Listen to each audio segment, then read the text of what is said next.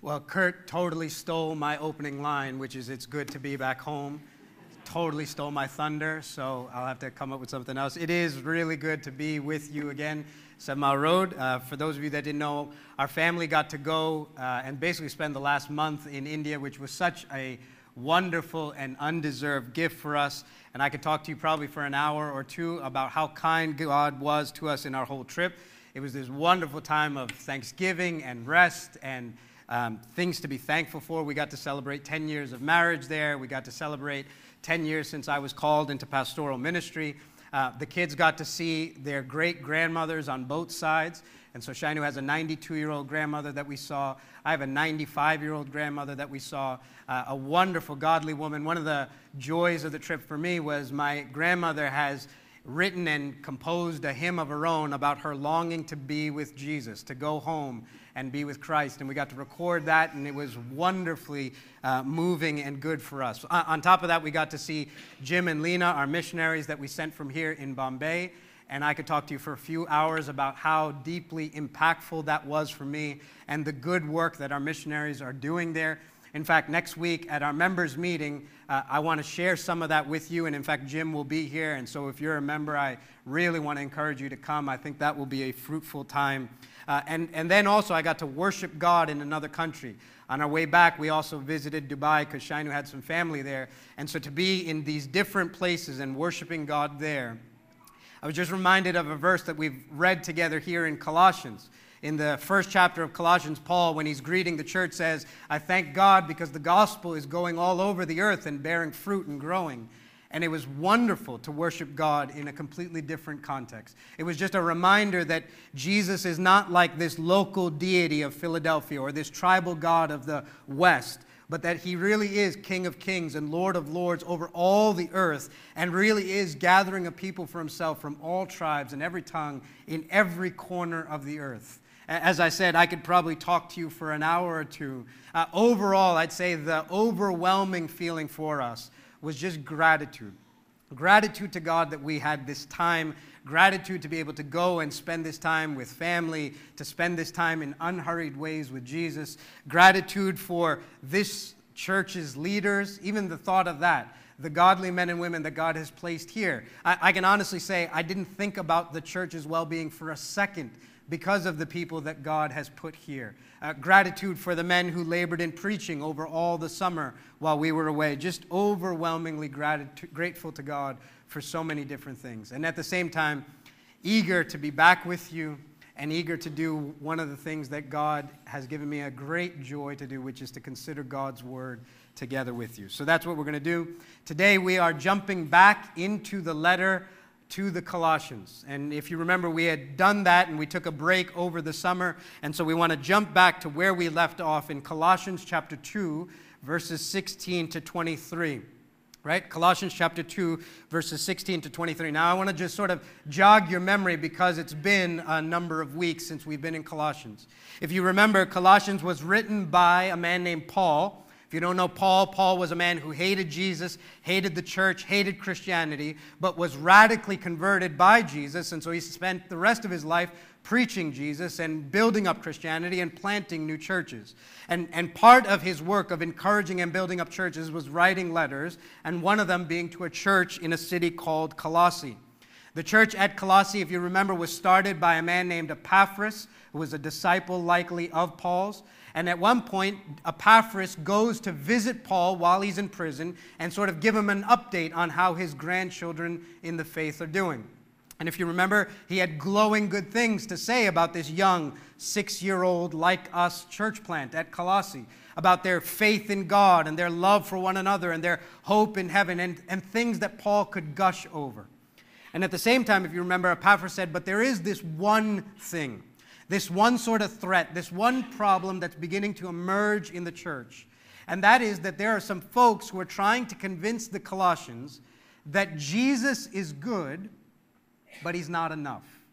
If you remember, that's sort of the thrust of the problem here. Jesus is good. He's a good start. The gospel is the ABCs. It's the ground level. It's elementary. But if you really want to mature, you need to add to Jesus this religious thing or that spiritual experience. It's Jesus plus something.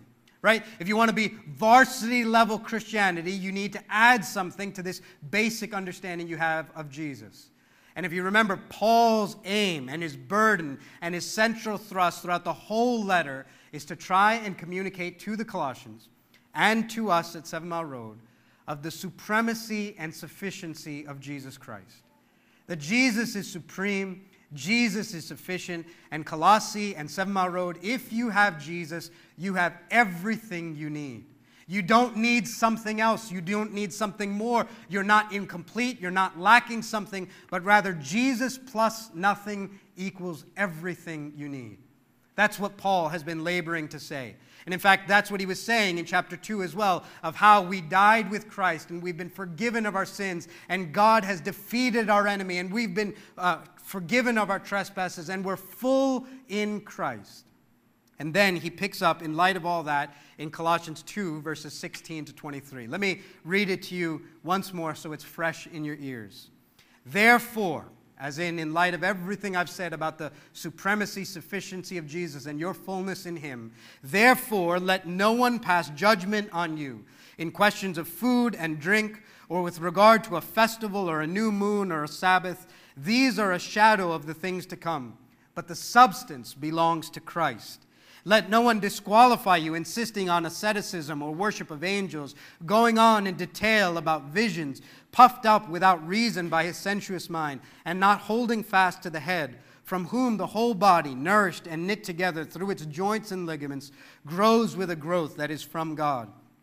If with Christ you died to the elemental spirits of the world, why, as if you were still alive in the world, do you submit to regulations? Do not handle, do not taste, do not touch, referring to things that all perish as they are used, according to human precepts and teachings. These indeed have an appearance of wisdom in promoting self-made religion and asceticism and severity to the body, but they are of no value in stopping the indulgence of the flesh. Okay, let's pause for a moment and ask God to help us understand the words we just read and apply them to our lives. Let's pray.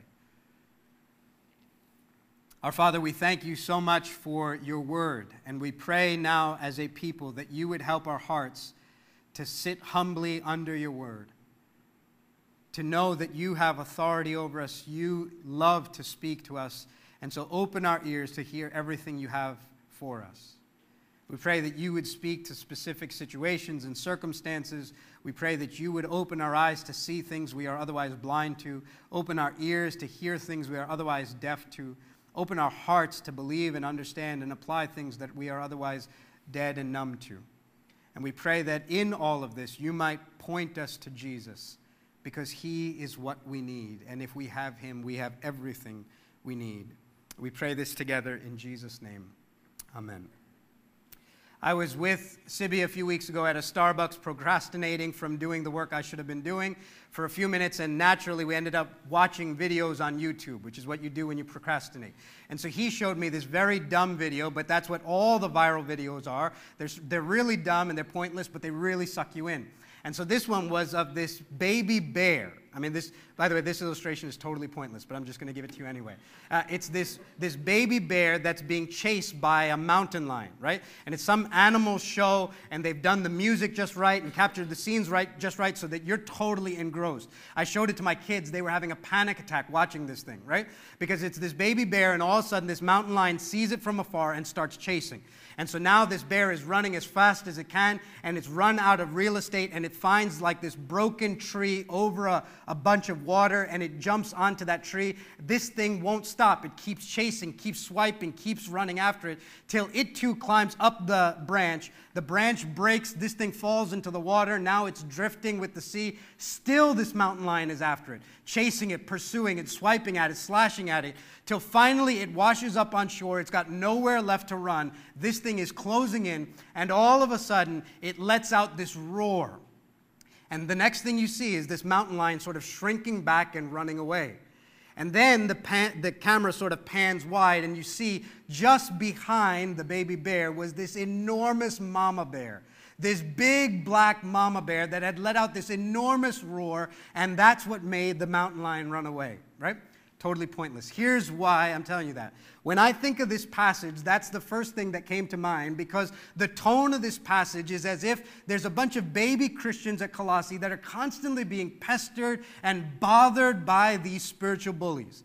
They won't let them up. They won't let them go. They're chasing them. They're swiping at them. They're trying whatever they can to get at them. And it's as if behind the words of the Apostle Paul, God lets out a roar that says, stop messing with my kids. Stop bothering my children. And in this passage, what you have is the Apostle Paul defending the liberty of these baby Christians, defending them from these spiritual bullies, right? What these bullies are in Colossae are people that are really big on religion and really big on spirituality and really big on morality. They know how to act in church. They know all the ceremonies. They know which direction to face when you pray. They know how to act and behave. They know everything there is to know about religion. And as big as they are on spirituality, they're real light on Jesus. And truth be told, if you think about it, you and I, especially if you grew up in the church, you and I know lots of people like that. You and I know lots of people who are experts on all things spirituality, all things religion, who could tell you every ceremony and every tradition and every detail of everything you need to know, but are real light and don't know Jesus. The scarier thing could be you and I could be those people. I mean, you could be banking on the fact that you're a Christian just because you come here on Sundays, because you know all the external stuff. And Paul is saying those are who the bullies were in Colossae. And in this passage, these bullies are trying to swipe at and get at the Colossians. And particularly, what they want to do is want to try and communicate, here's what you need if you're going to be sort of varsity Christianity. Here's what you need if you're going to connect with God. They say three things. In verse 16 and 17, what you need is to keep the rituals and the ceremonies. So essentially what you need is ritualism. Because after all, connecting with God is about what you do. Then in verses 18 to 19, what you need is mysticism. It's sort of defined as your experience with God, how you feel. You have to be super spiritual because after all, connecting with God is what you feel and experience. And then in verses 20 to 23, what you need is essentially legalism or asceticism. It's keeping strict rules because after all, connecting with God is not just about what you do, it's about also what you don't do, what you avoid. So here's what you need. You need ritualism and you need mysticism and you need asceticism or legalism. And throughout all this passage, what Paul is going to roar behind the Colossians is what you need is Jesus. What you need, baby Christian, is Jesus. And if you have Jesus, you have everything you need. What you need, mature Christian, is Jesus. And if you have Jesus, you have everything you need. Let's listen to what he says first. Verse 16. Therefore, let no one pass judgment on you in questions of food and drink or with regard to a festival or a new moon or a Sabbath. So pause there for a second. What's happening is that these spiritual bullies are coming to the Colossians and they're pestering the Colossians, they're swiping at the Colossians, they're bothering the Colossians about what they drink and what they eat and what festivals they keep and what traditions they honor and what religious ceremonies they observe. Right? Every church has tradition. Well, the church at Colossae was being told, you need to pull back from the Old Testament and practice Christianity the way that the Old Testament practiced its faith. So you need to observe these certain food laws. There were certain rules about what foods made you clean and what foods made you unclean. Well, you've got to pay strict attention to that. And then it wasn't just a strict Jewish diet, but also a strict Jewish calendar. Not only that, there were certain days, they said, that were more important than other days. Certain days that were holy, certain festivals you had to observe, certain Sabbaths you had to keep. And apparently the Colossian Christians were oblivious to all these traditions and these rules and these customs and these obligations. Instead, they were, eating bacon-wrapped shrimp and drinking beer on Saturdays, watching the Eagles play, rather than all these laws, and the spiritual bullies are beside themselves. How on earth could you imagine that you're a Christian if that's what you're doing? And in fact, it's not just that they were a little upset. You'll notice in the text, therefore let no one pass judgment. What these bullies are doing is they're basically climbing into God's throne, putting on his robe, grabbing a gavel, and hammering down judgment against these Christians about how good they are or not, who's in and who's not. Now, hear this. Is there anything wrong with tradition? Is there anything wrong with rituals or ceremonies? Is there anything wrong with setting apart certain days to especially focus on God? I want you to hear Colossians would say to you, absolutely not. Many of those things are helpful. Many of those things are wise. In fact, it would be good and mature for us to have many of those things in our practice. Every church has traditions. I want you to know that. Even the churches that pride themselves on not being traditional are very traditional about not being traditional. Right? They're very adamant in their tradition of having no traditions. Every church has traditions. And traditions and rituals and ceremonies can be wonderfully helpful. But tradition can lead to traditionalism, where suddenly that becomes the point. And where suddenly your eyes and everybody's eyes who are looking at you begins to see this tradition over and above the thing to which the tradition points. Right? The heart of these bullies is that they begin to communicate not just you have some traditions that may be helpful, but rather if you don't keep these rituals, observe these ceremonies, do these rites and these practices the way that we do, then you can't connect with God. Because after all, connecting with God is about what you do. But if you would, listen to the Apostle Paul stand behind the baby Christians and roar as he says, no, stop bothering my children. What you need is Jesus. Did you hear him say in verse 16 and 17? Don't you dare let anyone, Christian at 7 Mile Road, don't you let anyone judge you, treat you as second-class Christian because you don't observe certain traditions or rites or rituals. Don't you do that because, verse 17, what does he say? Because these are a shadow of the things to come, but the substance belongs to Christ. Why are you not to let anyone push you around with this stuff, judge you about this stuff? Because these traditions, these rituals, these ceremonies, all these things are a shadow of things to come, but the substance belongs to Christ. He's saying, look, if you focus on that stuff, you're focusing on the shadow rather than the substance that the shadow emanates from. That's the point. For example, I think I've said this before to you. Imagine a little girl standing in a supermarket. A little girl with her mom, just a little toddler, going up and down the aisles. And imagine her eye gets caught by something on one of the aisles. She lets go of mom's hand and she begins to drift towards that thing. Before she knows it, she looks left and right. Mom is nowhere to be found.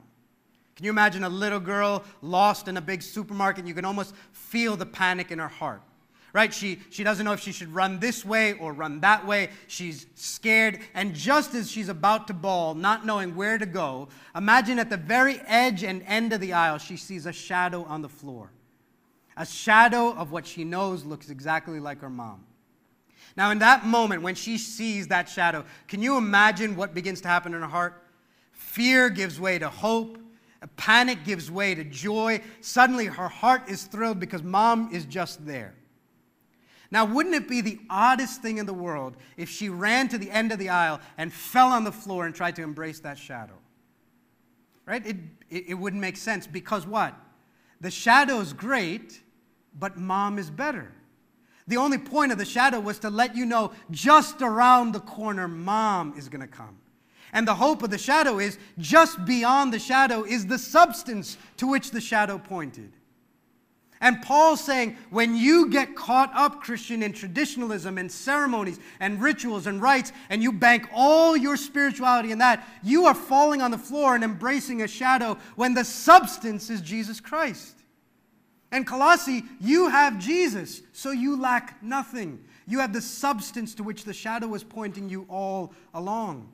So don't let these bullies push you around about rites and rituals and ceremonies and the rest. They are but a shadow of the things to come.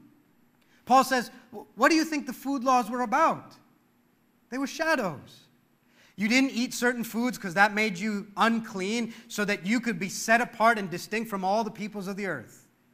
That was just getting you ready for the fact that one day God's Messiah would come. And he would say, no longer is it what goes in that makes you unclean, but what comes out of your heart that makes you unclean. All foods are clean. And rather, what makes you distinct now is your connection to me. And all of that was just a shadow, the substance being Christ. Or the festivals. You take any of the festivals. You take Passover. You want to celebrate Passover? Go right ahead. It's a wonderful festival. What's the point? The point is that one day God was walking through Egypt and he was going to bring judgment against all sinners. God's people were sinners. The only hope they had was that a lamb was slain, its blood was applied on the doorpost, so that God in his wrath and his judgment might pass over God's people. Now that's a wonderful festival. What is it though? It's a shadow of the fact that you and I were sinners, and that God should visit us in judgment and wrath. But rather, because Jesus Christ, who the Bible calls the Lamb of God, sinless and perfect, applied his blood over our hearts, we can be passed over God's judgment and wrath. The shadow's great, the substance is better. What's the Sabbath? The Sabbath is the good news that when God created the world, for 6 days he worked, on the seventh he rested. But the New Testament comes and says there's a deeper meaning to the Sabbath. It's that now not just creation, but the new creation work of God through Jesus Christ is done. That on the cross, he finished the work. He shouted, "It is finished." And now you can rest in the finished work of Jesus. Not just once a week. You can enter into that rest for all eternity. You don't have to strive anymore. Jesus Christ finished the work for you. The shadows are great. The substance is better. And Paul is saying, listen, what you need is not the shadows, but the substance. So don't be the kind of Christian that celebrates a few important days a year. Don't be, brothers and sisters, the kind of Christian that checks in on Christmas because that's a really high holy day. And then checks in again on Easter because that's a really high holy day.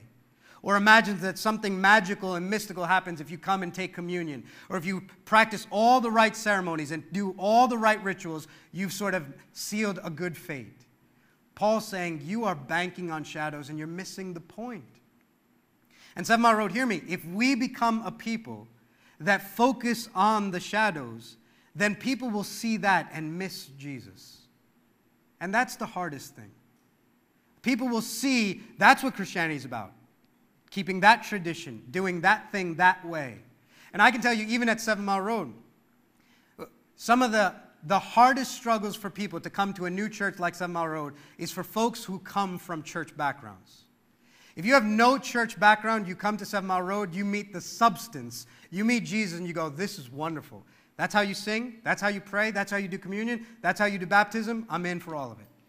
But if you come with a lot of church background, sometimes this can be a really difficult place because what do you say? That's not how we used to sing. That's not how we used to take communion. That's not how we practiced baptism. That's not how we did that thing. And the whole thing becomes difficult. And Paul's saying the traditions are helpful and wonderful and meaningful, but don't let it replace the substance to which the traditions point. Just this week, I heard of, in church history, in the olden times, many, many, many years ago, in the Russian Orthodox Church, there was this great controversy that broke out. And the controversy was that for many years, they were making the sign of the cross with 2 fingers. So they'd make the sign of the cross with 2 fingers, representing the humanity and the divinity of Jesus. But then they had a whole study launched about that, and so they came up with, well, we think it'd be better to make the cross with 3 fingers, representing the Father, the Son, and the Holy Spirit. And that difference broke out a huge feud. I kid you not, a huge feud on whether 2 fingers or 3 fingers was the appropriate way to make the sign of the cross. In fact, the people who stuck with the 2 fingers were called the Old Believers. And there was literally persecution and killing among the Christians about whether the cross should be made with 2 fingers or 3 fingers. You get it? The shadows are great. My grandmother, who I told you about, was a Catholic woman. And so she told me about the cross. It was meaningful. It was meaningful for so many years of my life. It was meaningful to her, still is. The shadows could be great. The substance is better. And what you and I are to be about is Jesus Christ. And what we're pointing people to is Jesus Christ.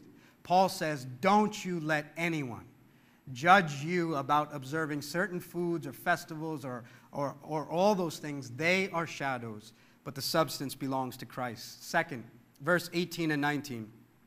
Let no one disqualify you, he says, insisting on asceticism and worship of angels, going on in detail about visions, puffed up without reason by his sensuous mind, and not holding fast to the head, from whom the whole body, nourished and knit together through its joints and ligaments, grows with a growth that is from God.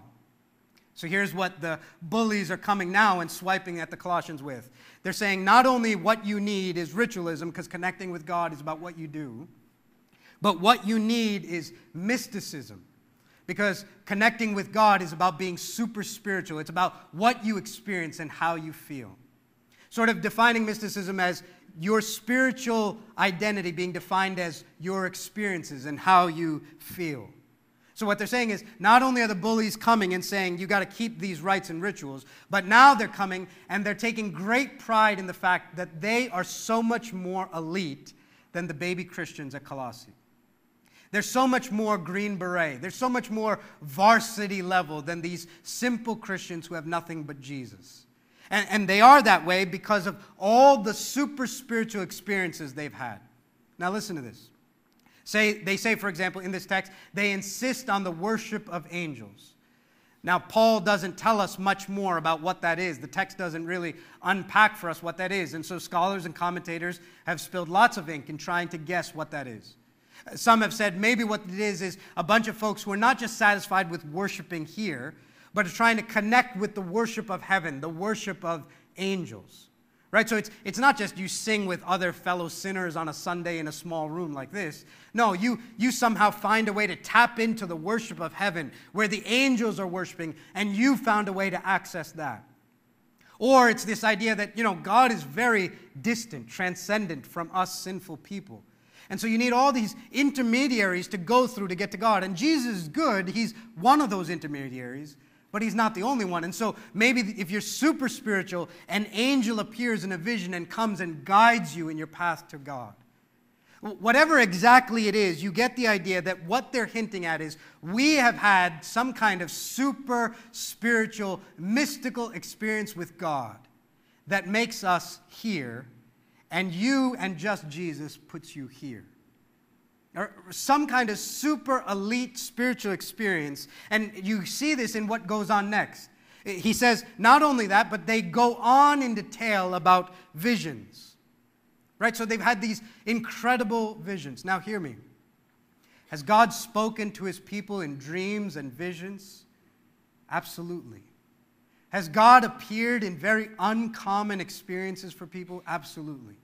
Are there times even in your Christian journey in life where you'll experience the presence of God and sense God in heightened ways that are different than you always do? Absolutely. But Paul's saying that's not the norm. And moreover, hear this.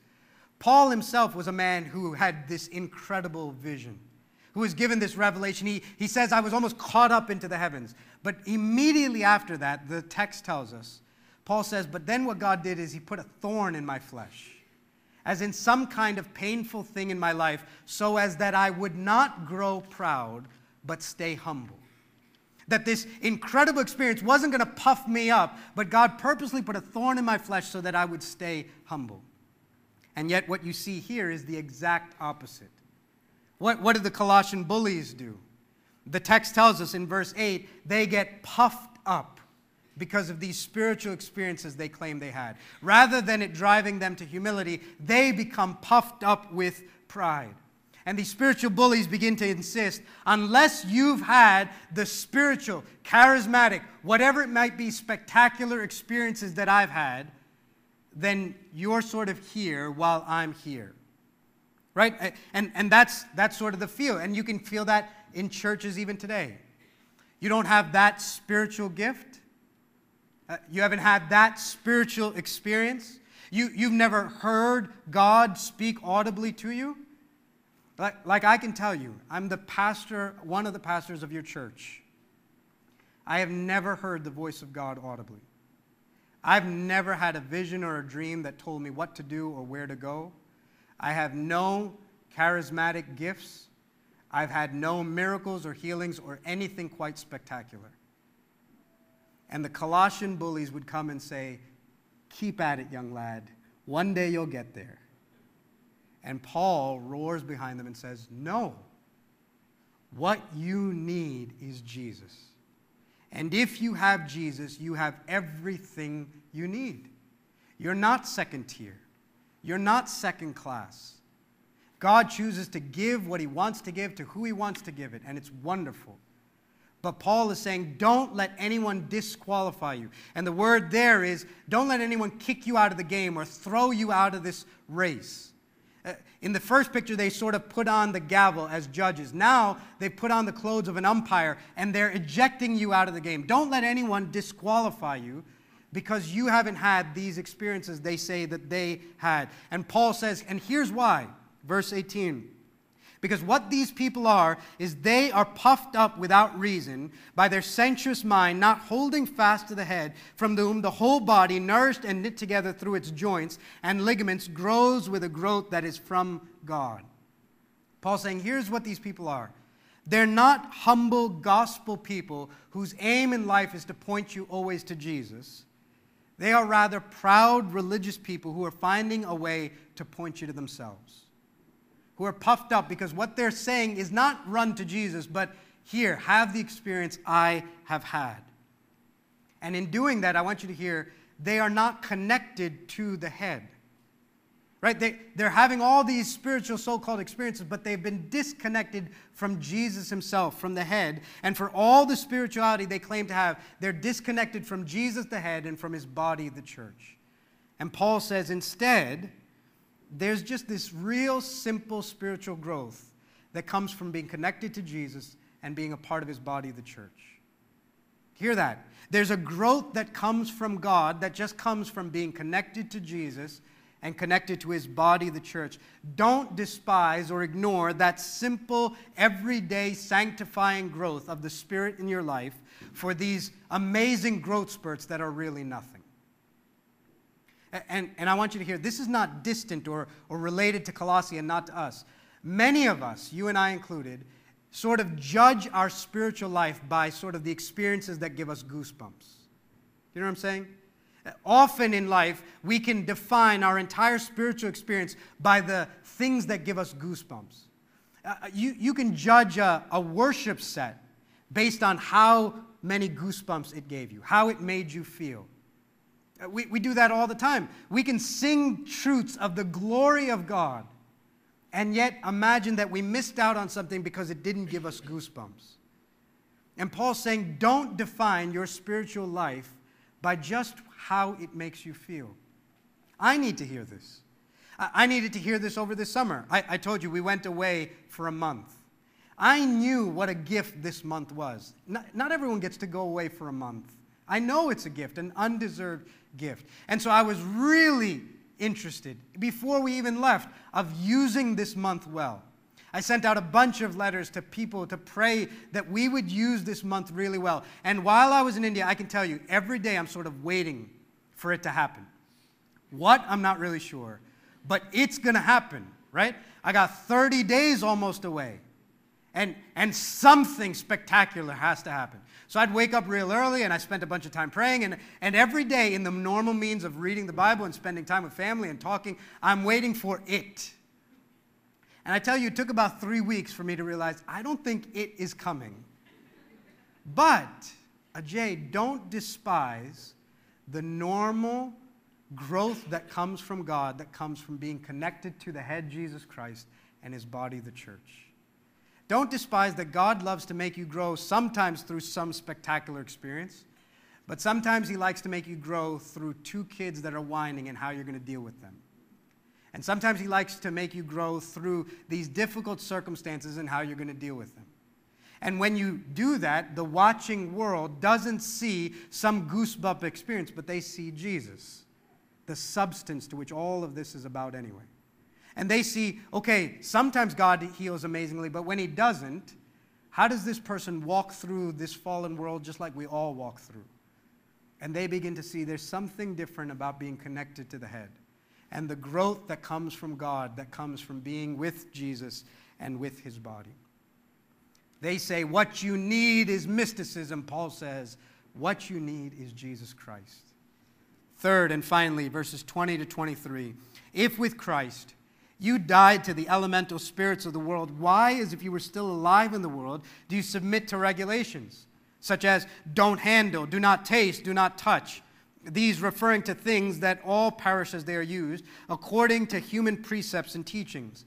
They have, indeed, an appearance of wisdom in promoting self-made religion and asceticism and severity to the body, but they are of no value in stopping the indulgence of the flesh. The bullies are at it again, and they're swiping at the Colossians, and now they're saying not just ritualism and not just mysticism. What you need is asceticism or legalism. And what that simply means is connecting with God is all about what you do, and rather, even more importantly, what you don't do. As in the great sacrifices you make. The more you give up for God, the happier he is with you. The less you enjoy the pleasures of this world, the more you have points with God. The more you sacrifice, the more pleased God is with you. And so they had all these rules. Don't touch, don't handle, don't taste. And they defined their spirituality by all the things they didn't do.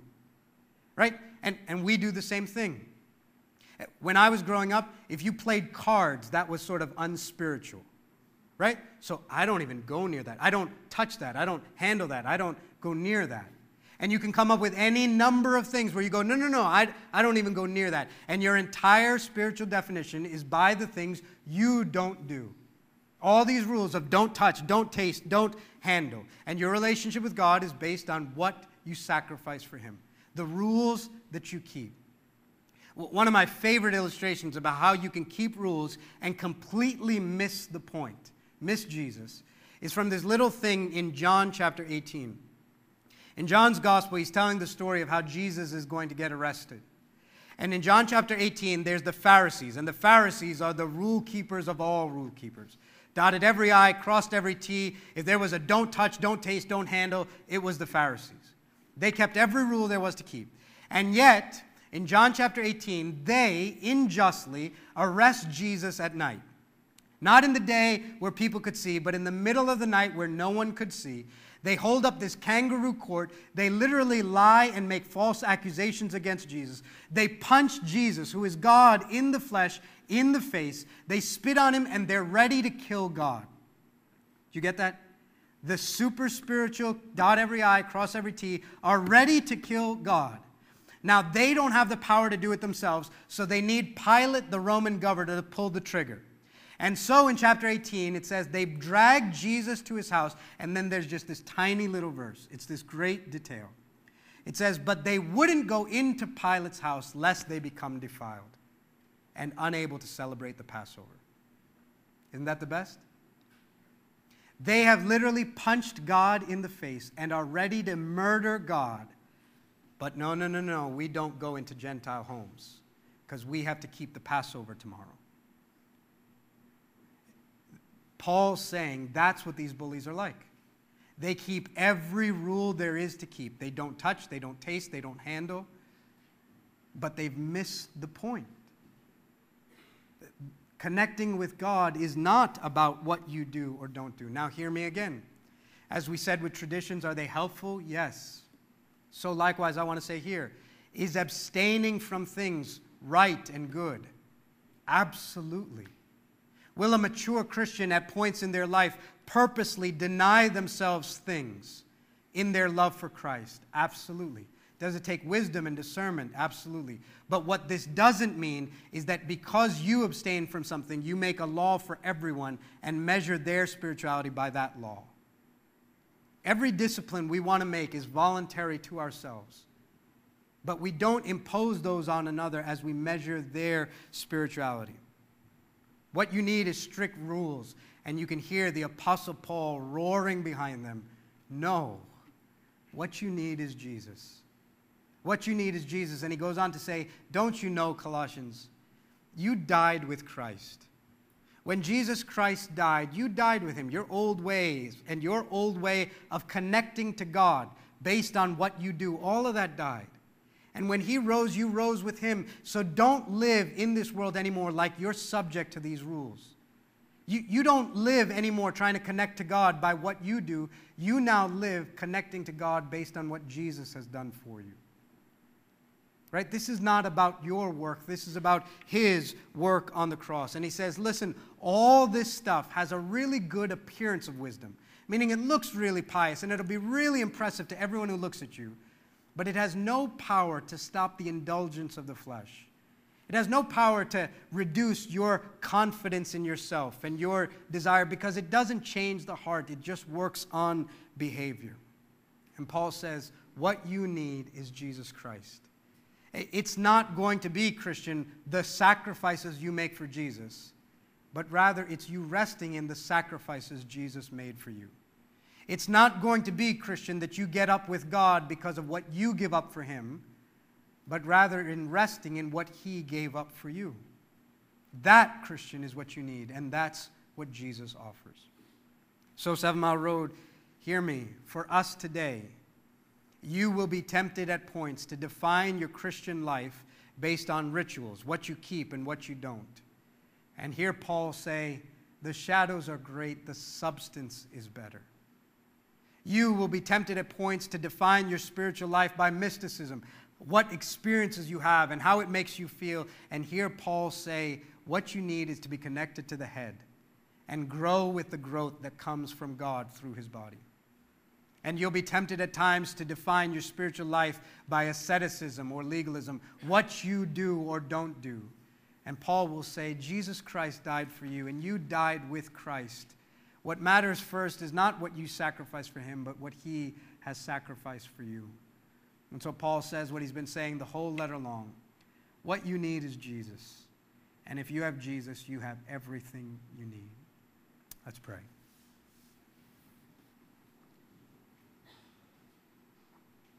Our Father, we thank you that you have ordained a very simple means of growth. It's us being connected to Jesus, the head, a part of his body, the church. And it's even through means like your word opened and preached, heard and believed, obeyed and applied, that we grow. And so we pray through the ordinary means of preaching that you would cause growth for us. We pray that we would encounter and experience Christ in all the ways that you have set out for us, and that we would be satisfied in having Jesus, because Jesus is everything that we need. We pray, O Lord, that you yourself would apply this word in all the ways that it needs to be applied and help us. And we pray for every person here that even today you would move us from the shadows to the substance, which is Jesus Christ. It's in his name that we pray. Amen.